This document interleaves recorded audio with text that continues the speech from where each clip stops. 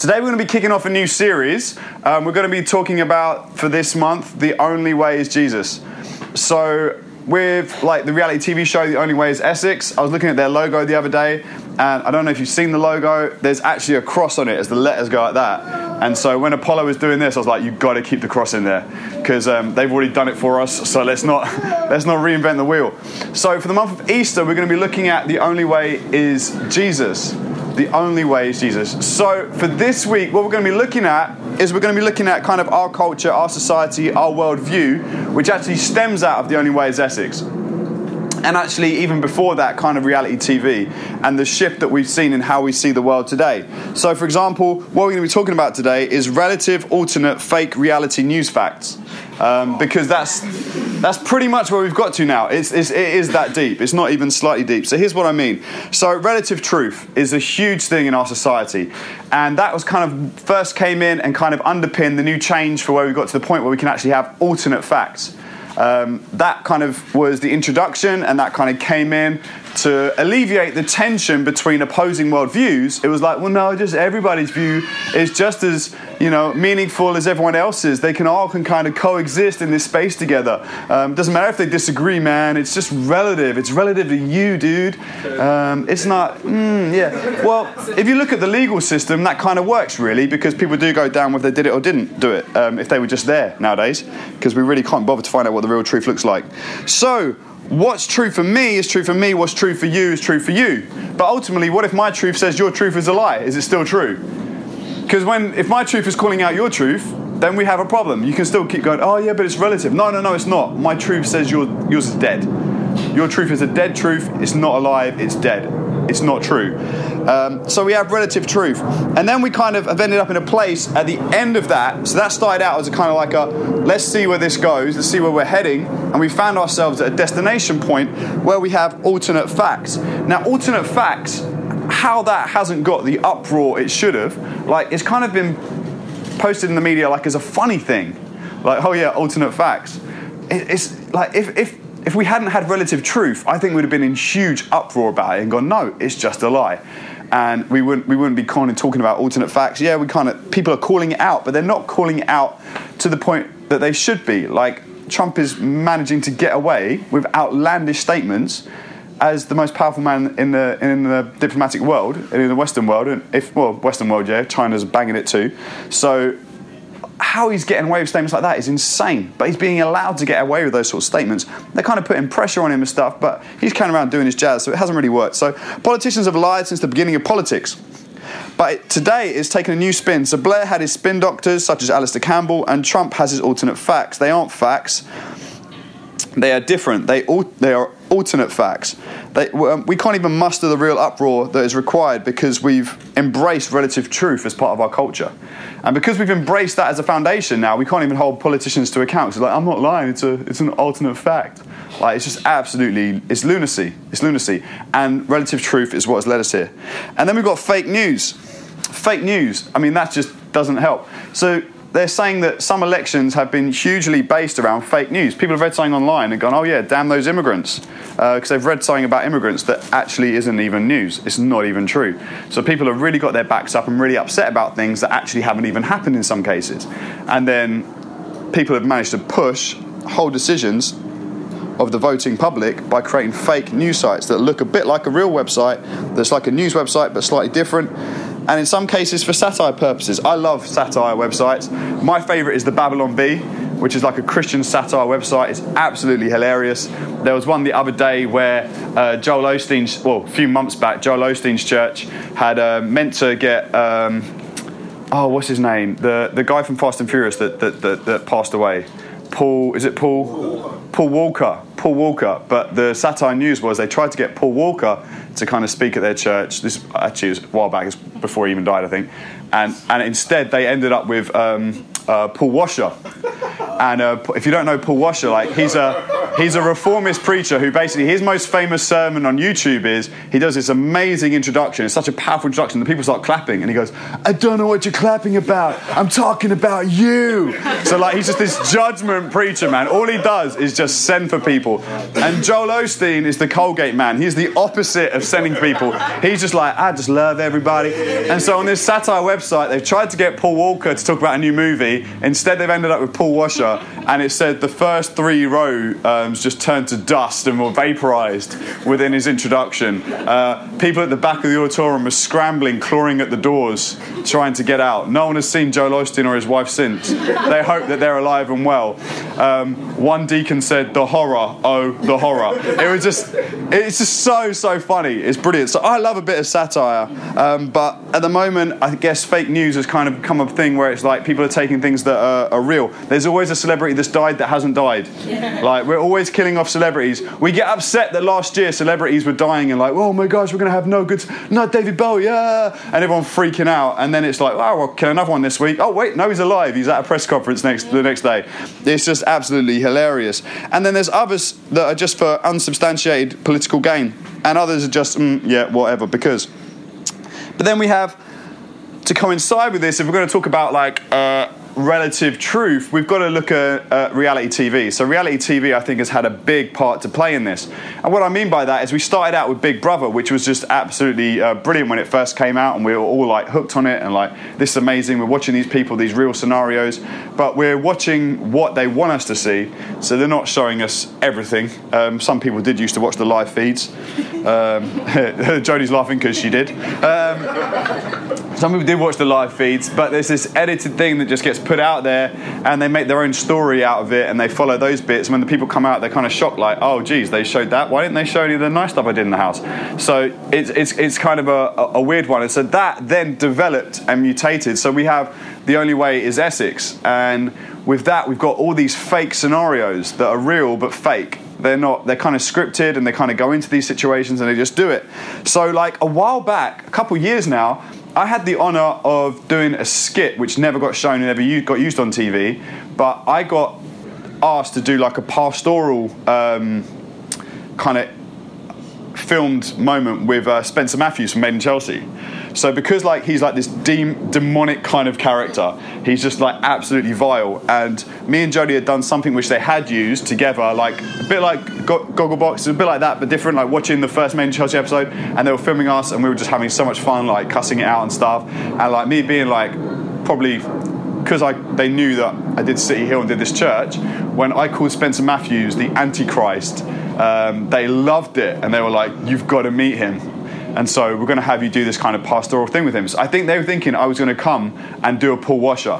I think they were hoping for Paul Washer to meet Spencer Matthews. But instead, I met Spencer Matthews, and I thought he was a really nice guy. I spent this time with him, and we did this kind of scripted thing, and it was kind of cool, a bit of a pastoral session, and there was a bit of humour in it as well. And in and out of takes, me and him were just sitting there, and there's nothing else to do. So we just started chatting about life and things like that. And he was just like, every now and then, he was like, oh, here we go, a bit more acting. And then he's just being a jerk again. And then you realise kind of what's happened, and you realise I actually started to feel sorry for Spencer Matthews, because he'd fallen for what everyone falls for, because he was this young guy in his early 20s, and what's happened in his scenario is there's this fish hook, and he had loads of wealth, and he was really popular, lives around the Chelsea area, mad money, but what he didn't have was fame. The only thing that was lacking in Spencer Matthews' life, really, if you think about it, maybe love. I don't know him that deeply. Could have been a lot of love missing. But he had everything. The world was at his feet. The only thing he didn't have was fame. And so he ends up doing this whole Made in Chelsea thing. And you want to be the biggest thing in there? Well, you got to be the biggest in there. And so he did it. So he bought it, hook, line, and sinker, and he got the fame. The only problem is, you see, back in the day, we wanted to be famous for something. We wanted to be famous for a reason. We wanted to be a man and woman of renown in an area. We wanted to do something that we loved, we were passionate about, and that fame came with it, because what we'd done was just so amazing that everyone loved the craft and the guile and the achievements that we'd done.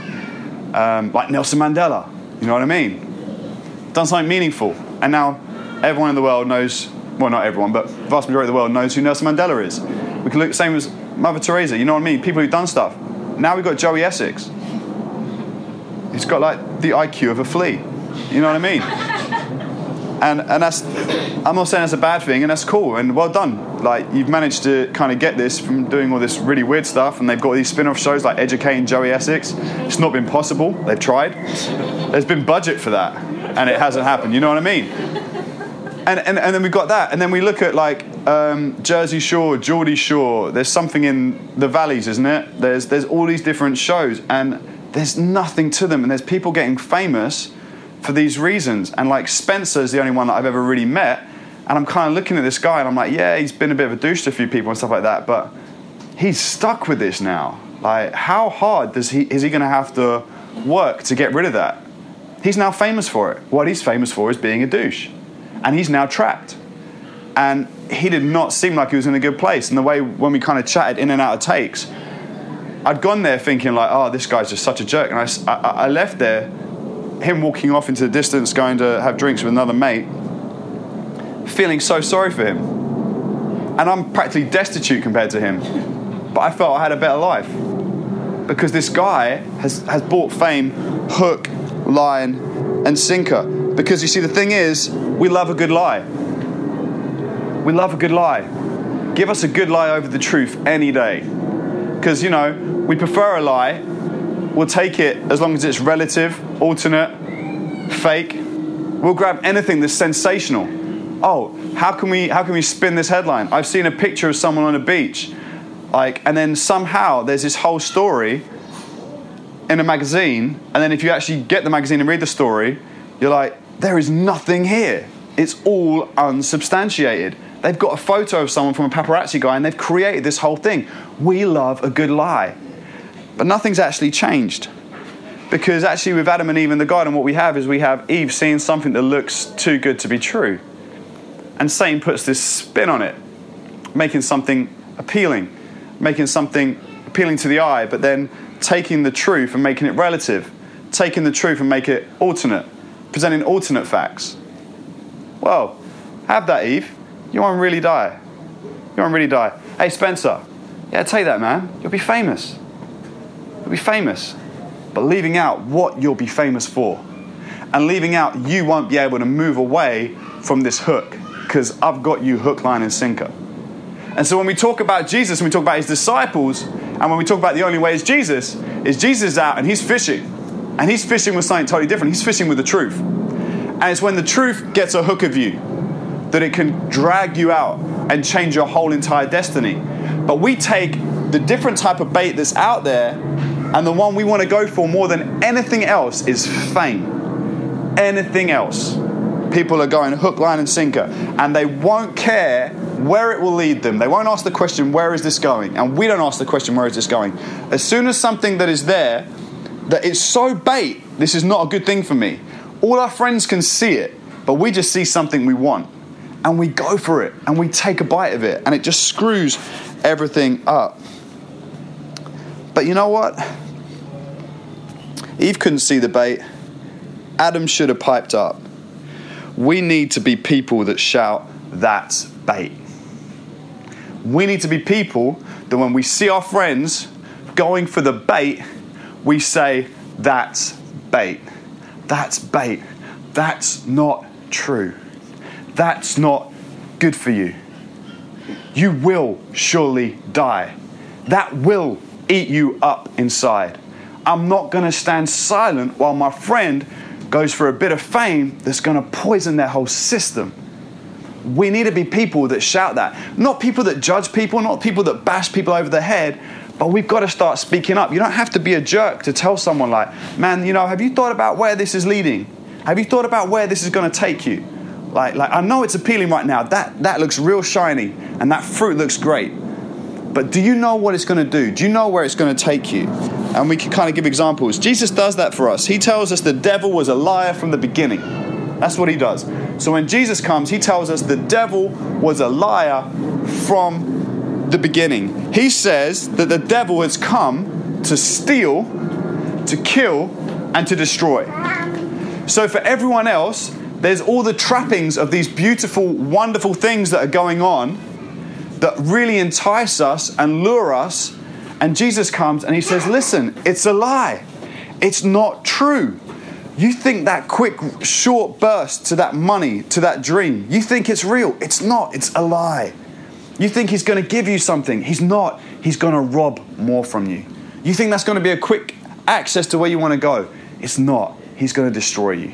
No. He's trying to kill you here. So when Jesus comes, he looks and he speaks out against the relative truth that you and I embrace. He speaks out against the shortcut to fame that we see. Like, oh, we could be like God. Just one bite of this fruit and we could be like God. Yeah, sure. It's too good to be true. It's way too good to be true. And they take that bite. So often for us, we see where we want to go, what we want to achieve, and we see something shiny and we want to take a bite just because we want a shortcut to where we've got to go. And actually, we need to think for a minute. Jesus has said he's come to lie. So maybe I need to be wise and take my time before I take this jump, or I move in this direction, I move in that direction. Yeah, don't you take the bait, Eden. Don't take the bait. So we need to be people that shout, don't take the bait. So last night, Jody and I were sitting and we were watching a film. And the film we watched a bit of Madagascar on iPlayer. That was awesome. But then we watched The Mask, and The Mask was on. And it was such a good film. And there's this moment where Jim Carrey is explaining what the mask does to someone. And he says, when you put on the mask, it brings out your deepest and darkest desires. He says, so if you're a hopeless romantic like me, that's what you get. This weirdo character dancing with maracas in the street, trying to woo the ladies, getting the police doing a conga line, and all that kind of stuff. But then you see the other guy get the mask, and what happens is his deepest, darkest desires, and he's pushing kind of all this stuff. And you know what? That's kind of like alternative facts. The reason we go for these things is kind of what we want it to be true. We kind of want the lie to be true. And that's what makes the lie so enticing. I kind of want this to be true. That if I'm honest on the inside, in the deepest, darkest part of me, it's this mask that I want to embrace and put on. Yeah, man, I would love to be famous. Oh, if I could, you know what, that's a great opportunity. I could take that. I could use that. I could use that to be like God. I could use that to be... And that's how he twists it. You'll be like him. You'll be like him in the end. You'll be like him. God gives us the warnings. He gives us the full story of it. But the deepest, darkest thing about alternative facts and relative truth is it's like the mask. When we start grabbing hold of those kind of things, it's actually revealing the deepest, darkest parts of our nature. It reveals the deepest, darkest parts of racists in this country, who all of a sudden are like, yeah, man, it's those immigrants. It's totally those immigrants. It's revealing the alternate fact that's coming out. Oh, yeah, totally. Oh, yeah, it's definitely Europe. It's all those hardworking Europeans that come here holding our society up, doing all the jobs we don't want to do. It's totally their fault. How stupid is that? You see what I mean? It brings out the darkest parts of our nature and calls us forward to wear that mask. And it's just revealing it. And that's what relative truth is. And that's what alternate facts are. And that's what fake news is. It's us revealing the darkest parts of our natures. And what I love is in the Psalms, it talks about forsaking all other ways. That his word is sweeter than honey. And because of how sweet Jesus' word is, because of how sweet God's word is, I detest all other ways and I turn from them. That's what the Psalms say. And the Bible always also speaks about out of the heart. What comes out of our heart into our words and into every aspect of our life, which is why one of the words of wisdom that we get is, above all things, guard your heart. Because that's the place where your temptation will come and it'll be like, you know what, I'm totally going to buy into this because the deepest, darkest parts of me wants this to be true and wants to buy into this. We're going to have a little look through John chapter 8 and then we're going to kind of finish for today as we introduce our series, The Only Way is Jesus. And in verse 1 of John chapter 8, but Jesus went to the Mount of Olives. Early in the morning, he came again to the temple. All the people came to him and sat down, and he taught them. The scribes and the Pharisees brought a woman who had been caught in adultery, and placing her in the midst, they said to him, Teacher, this woman has been caught in the act of adultery. Now, the law of Moses commanded us to stone such a woman. What do you say? This they had said to test him, that they might have some charge to bring against him. You hear the alternate news story? Do you hear the alternate facts right there? They've got charges they want to bring. There's an agenda here. This isn't about truth. This isn't about justice. This is about the deepest, darkest parts of their being and wanting to make it about God's word and his kingdom. Do you see how quickly this happens and how this transpires? And for just a second, with the Pharisees, we label them as the darkest and the worst of the worst. They're not. They are the Jews that have the closest teachings to Jesus. So when you look at the rabbinical teachings of the time, the Pharisees are actually most like him. So forget even the wastemen guys that were out there. These guys are the ones that are most similar to Jesus in their teaching style. We've got them totally twisted just from a few occasional stories. There are other stories in the New Testament we browse over where they agree with him in his style. The Pharisees brought this woman. Now, the law of Moses commanded us to stone such woman. What do you say? This they said to test him, that they might have some charge to bring against Jesus. Jesus bent down and wrote with his finger on the ground. And they continued to ask him, and he stood up and said to them, let he who is without sin among you be first to throw a stone at her. Woo! We started with some relative news. We started with some alternate facts. And then Jesus goes, you want to talk about truth? Oh boy. Oh boy. We can talk about truth all day. I am truth. And I know that out of everyone here, I'm the only person who can throw a stone at this woman. Because I know every single one of you guys has got sin in your life. And if you want to start throwing stones, I could kill you all. Let's talk about it. Let's talk about it. Let's bring the heat. Let's bring the heat. And that's what he does. And that's what we have to do with relative truth. We don't have to kill anybody. Alternate facts, we don't have to kill anybody. We have to highlight to people who embrace these sorts of views, man, that's bait. You're falling for the bait, and you're falling for the devil's bait. Your life is all about pointing the blame at someone else. Nah, my faith is about me stepping up and owning my stuff. I own it. I know who I am. I'm a sinner saved by grace. I'm a sinner continually being saved by grace. I don't stand and point the finger at anyone. I can't. Man, I'm just standing before Jesus going, thank you for not throwing stones at me. That's where I get my perspective. That's where I get my truth from. But so often we twist it, and the deepest, darkest parts of us want us to bring about this reality TV show. But actually, when we look at Jesus, we have the ultimate reality TV show in the Gospels, where he brings to us and reveals to us what truth looks like in flesh and in blood when he came and he lived among us. Let him who is without sin among you be the first to throw a stone at her. And once more he bent down and wrote on the ground. But when they heard it, they went away one by one, beginning with the older ones, and Jesus was left alone with the woman standing before him. Jesus stood up and said to her, woman, where are they? Has no one condemned you? She said, no one, Lord. And Jesus said, neither do I condemn you. Go from now on and sin no more. Guys, we need to be people that call out fake news. We need to be people that call out the alternative facts. We need to be people who call out the judgment that other people want to impose on other people's lives. But we also need to be people that liberate others. Because you see, she was living under their alternative facts. She was living under their reality of how the world looked. And all it did was heap all the judgment on her doorstep. Jesus just liberates her by giving her the truth. Because you know what? The truth sets you free. The truth sets you free. And what happens is, you come to this point where everyone always wants to start with the place of making you aware of your sin. But you see, the thing is, everyone's already aware of their sin and everyone's already carrying their junk around with them. But sometimes we need someone else to be brave enough to publicly own their stuff and show their forgiveness that Jesus brings to them, that makes everyone else aware. What I love about this story isn't just the fact that she finds forgiveness. I love that everyone else finds their sin. They came to point out someone else's sins, and they walked away looking at their own. That's who Jesus is. He didn't just liberate that woman that day. He liberated every single person in the crowd that came to bring down the madness. And they left seeing who they were and what they were.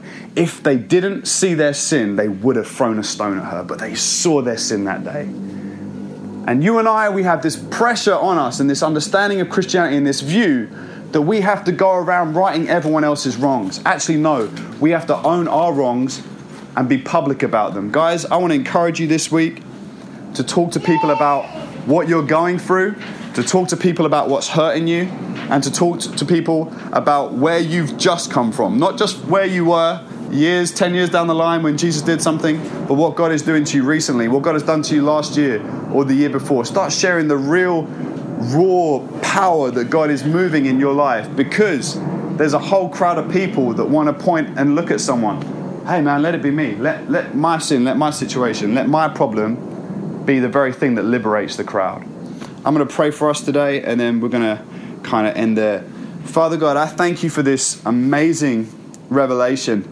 We spend our whole lives wanting fame and craving after lies to fulfill the deepest, darkest parts of our own desires.